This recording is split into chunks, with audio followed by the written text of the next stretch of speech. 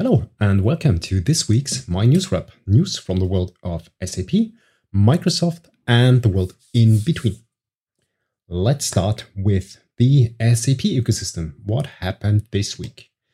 Here I would like to highlight two blog posts from the Kima world. First one from Gaurav Abi, who has a short write-up around using the SAP application router with the Kima runtime. I think quite common pattern, quite often requested.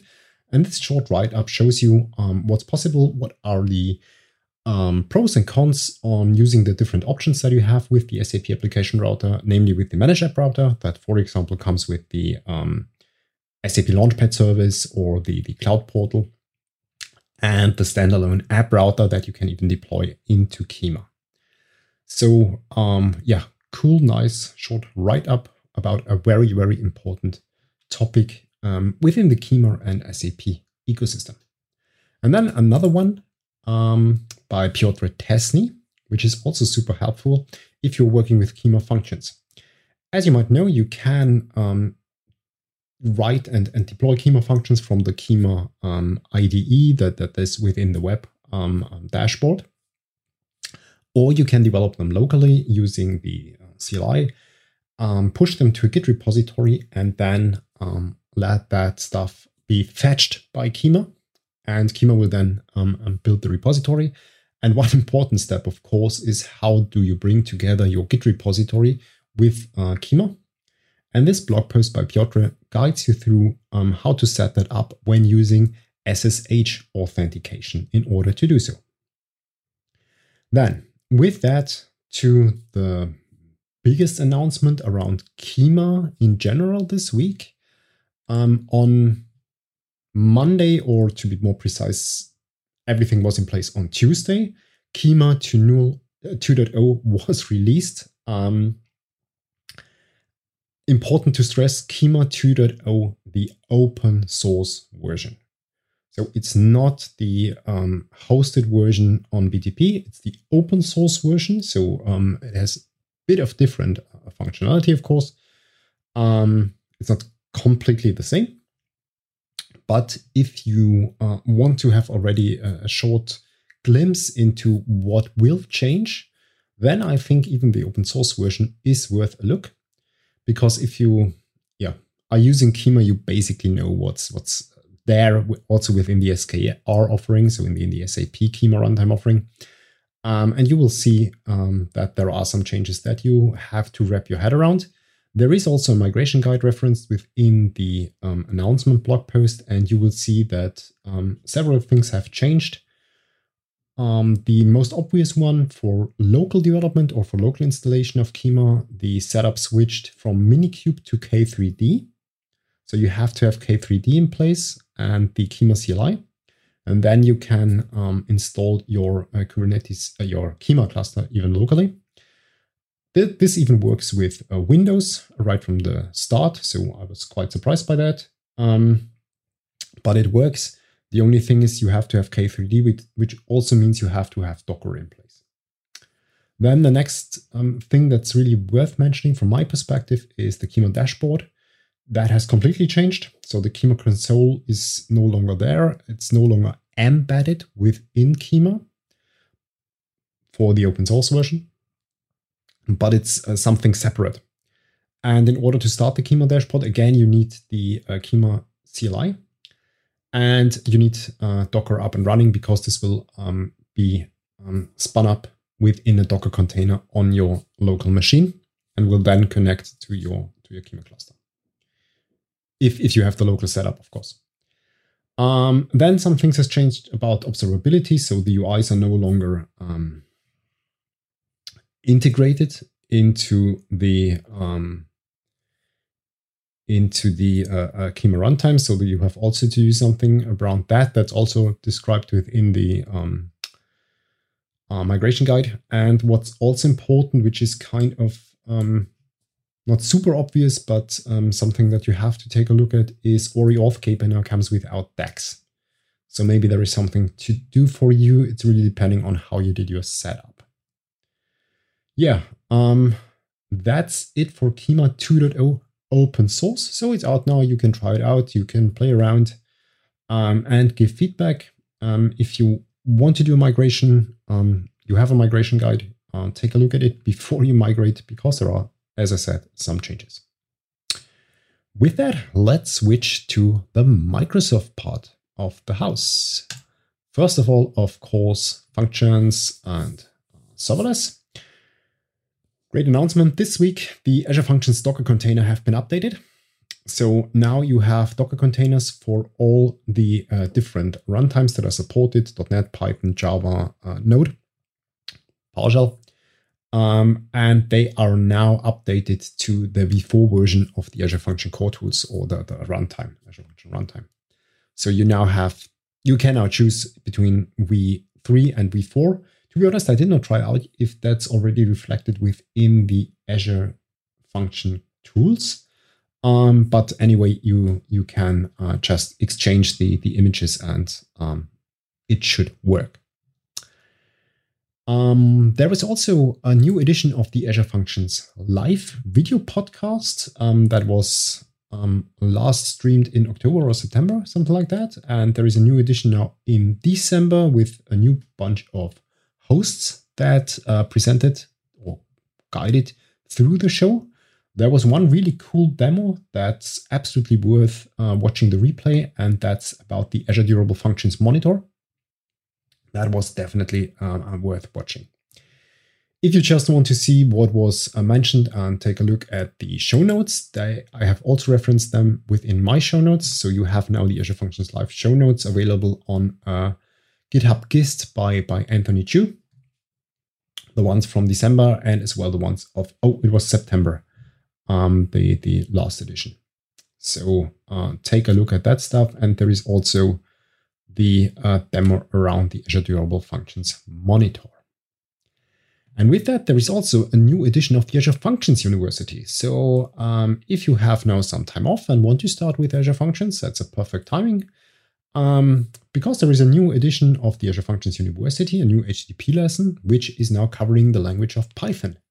So the Azure Functions University now really has a broad spectrum for entering the world of Azure Functions, because I think we have now covered .NET, we have PowerShell, we have Python, and we have TypeScript. So basically, you can now really take a look at that and make your hands dirty with every language that you usually use. That's cool.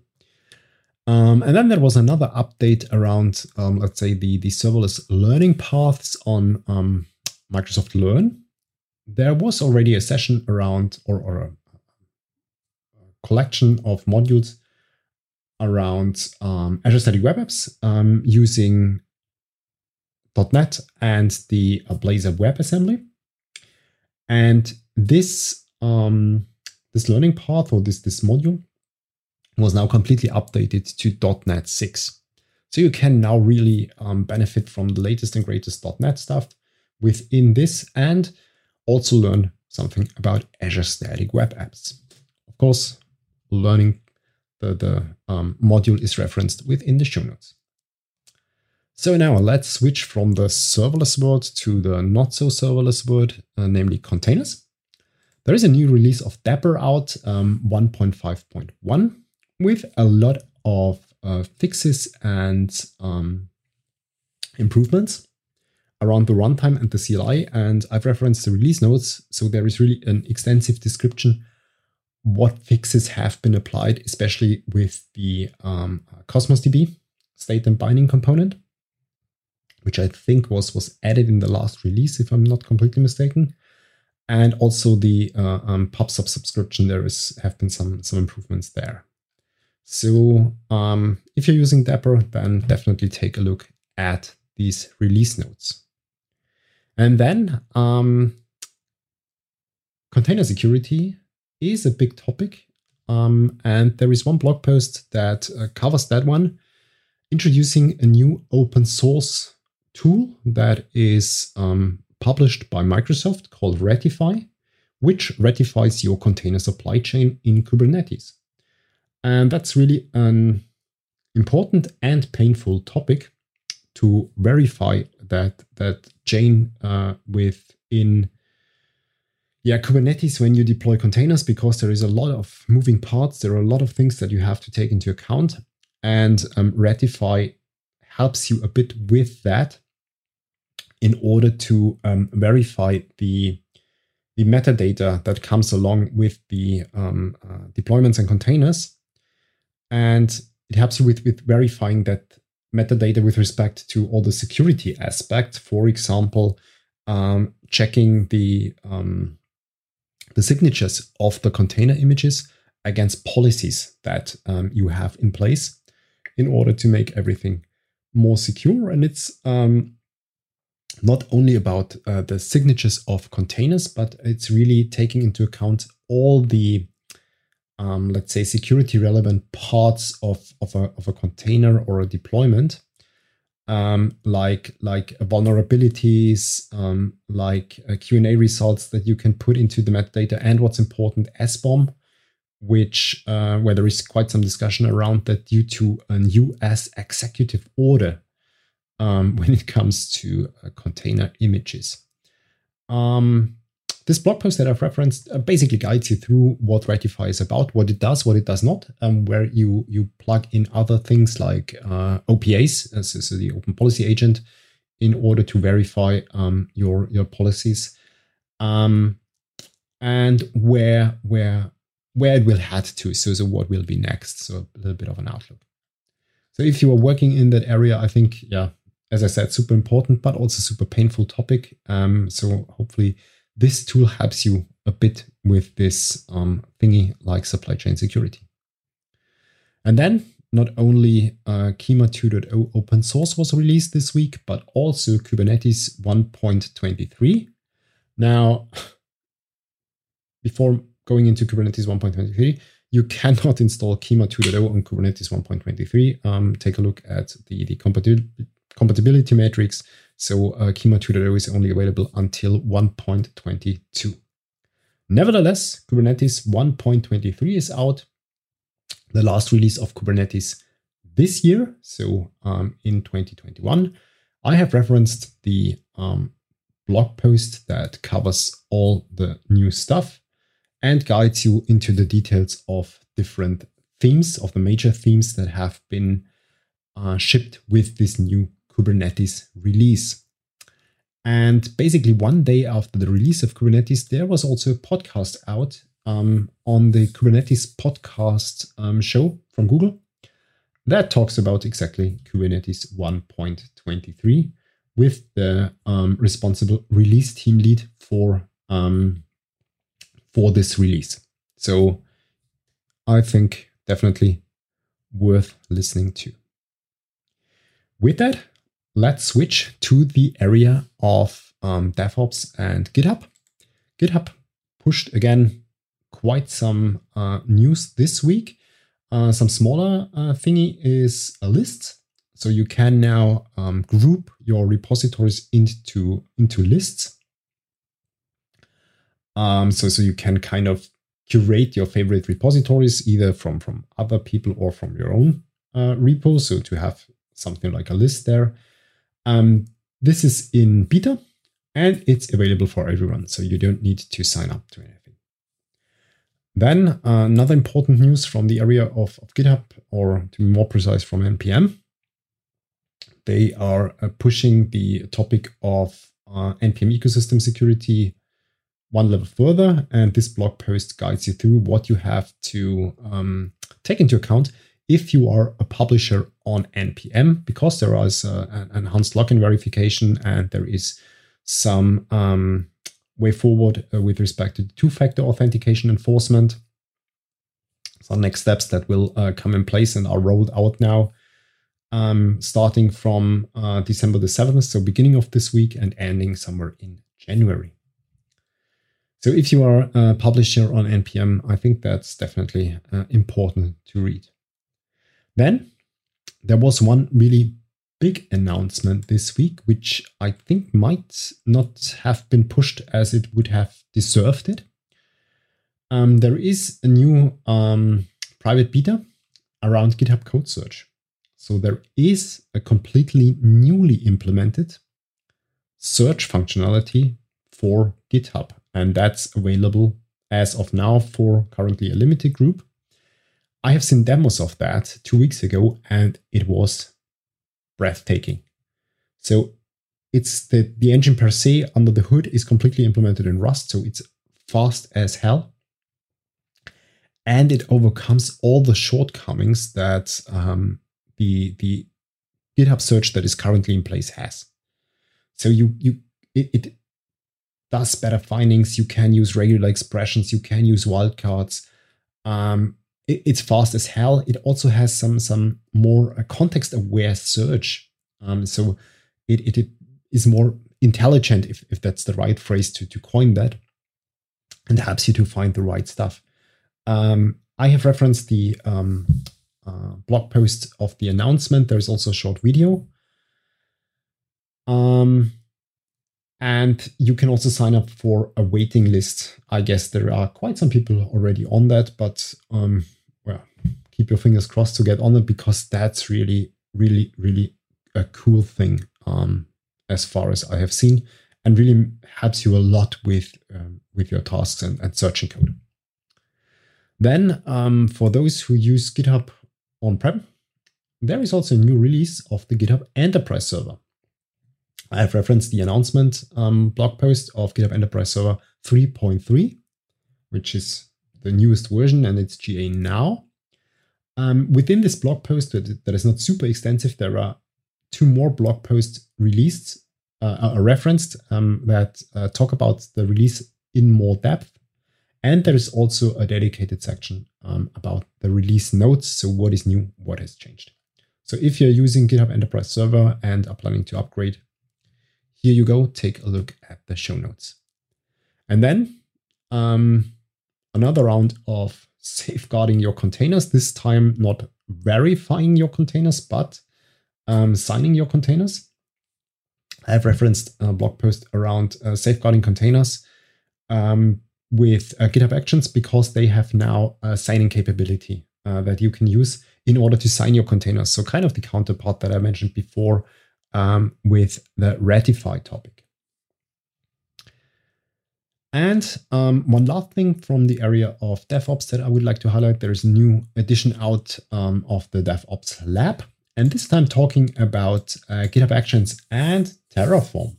So a combination that I have not seen too many videos or blog posts about, but definitely something that's used out in the wild and very important, because Terraform is quite heavily used from my perspective.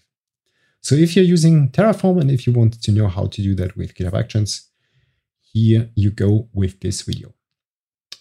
Then from the more general news around Microsoft, there is one newsletter that I would like to highlight that is published by White Duck, a German consulting company around focusing on Azure. And well, I came across that this month, and it's really great. So it's a monthly newsletter, and it really sums up all the news around Azure. So everything that you have to know around Azure, what came out in the last month, is basically compiled in this newsletter. That's really cool. There are some deep dives within the newsletter, like deep dive on the Azure Container Apps and on the event hubs.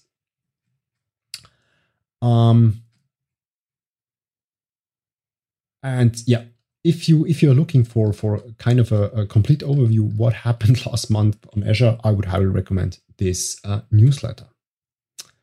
And then there is also a new session or uptake around the Cloud Adoption Framework. So the Microsoft Azure Enablement Show has a new host, which is Thomas Maurer, that you probably know when you're, for example, around the Arc area within Microsoft.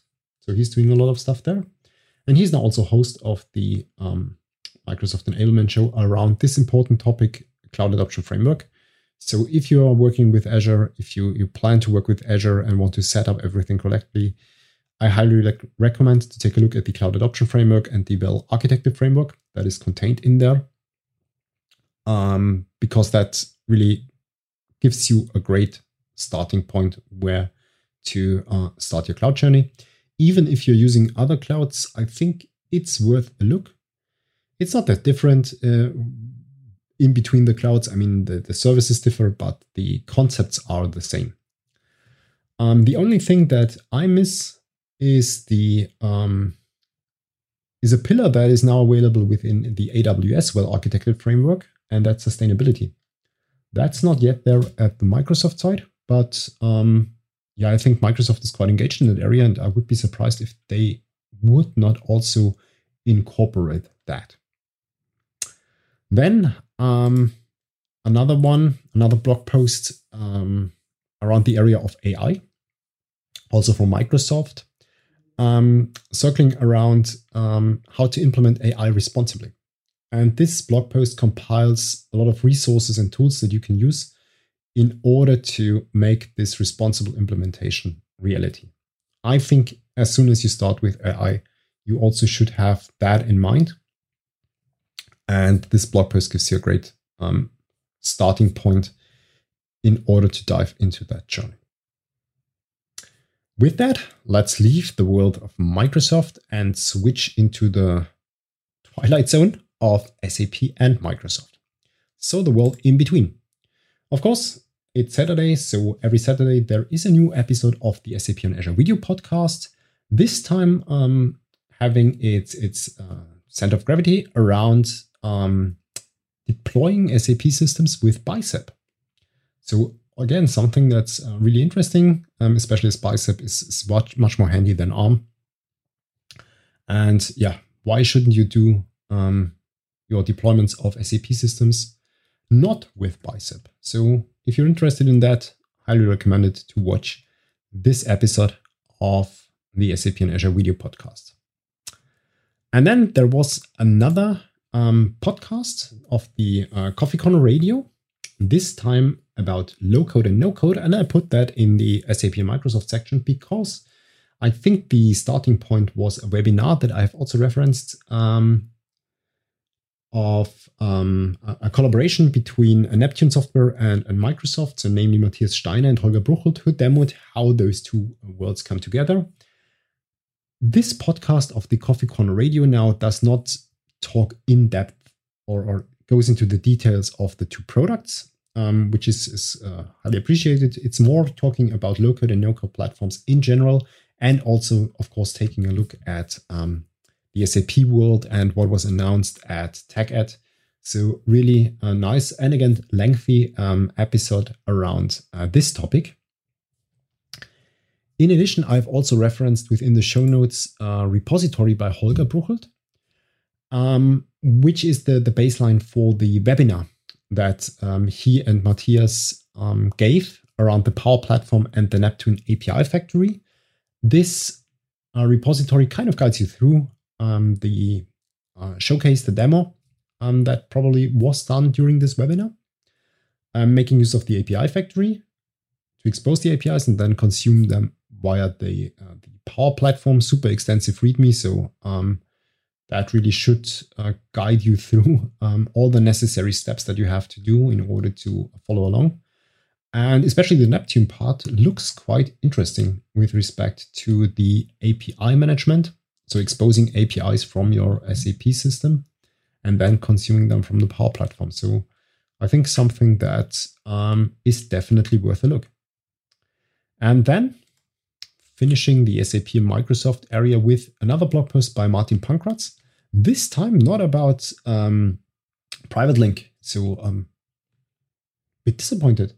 No, just kidding. So another great blog post around the topic of event-driven architectures. So that's really cool. So Martin guides you through this area and talks about the application cases of event-driven architectures, especially when it comes to SAP, Microsoft, BTP, and gives some heads up what's possible, what you can use, especially when it comes to S4 and NetWeaver, how you can publish events, where you can publish events. So, of course, SAP Event Mesh, but also the Microsoft Event Hub.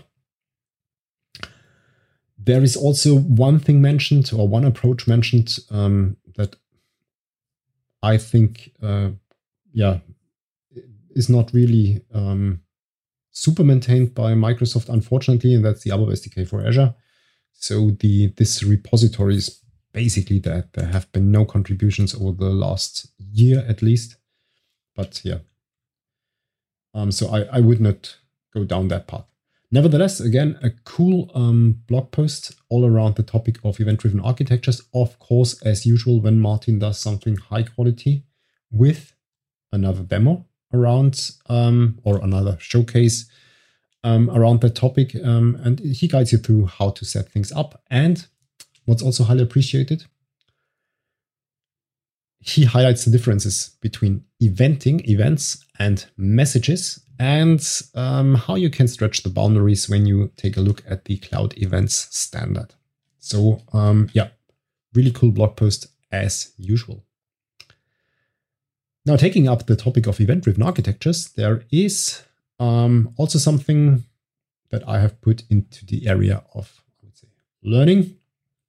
A blog post around event-driven architectures, focusing on schema registry and event catalogs. So how do you find the stuff that is published? Blog post diving into that topic by David Boyne. Really nice read. Perfect second blog post if you want to dive into the topic of event-driven architecture. And then finishing today's podcast with something, if you want to go to the Certified Kubernetes Application Developer certification, there is a quite nice GitHub repository that represents a crash course on this certification. So I think it's a quite hard certification. Nevertheless, this is really some free resources that guides you through all the different areas that are covered within this certification. So if you plan to do the certification, I think you should definitely take a look at this repository by Benjamin Mushku. With that, I'm at the end of today's session. I hope I had some news for you, some stuff to take a closer look at. And with that, I wish you a nice Saturday, a great Sunday, and a successful next week. See you next Saturday. Until then, bye.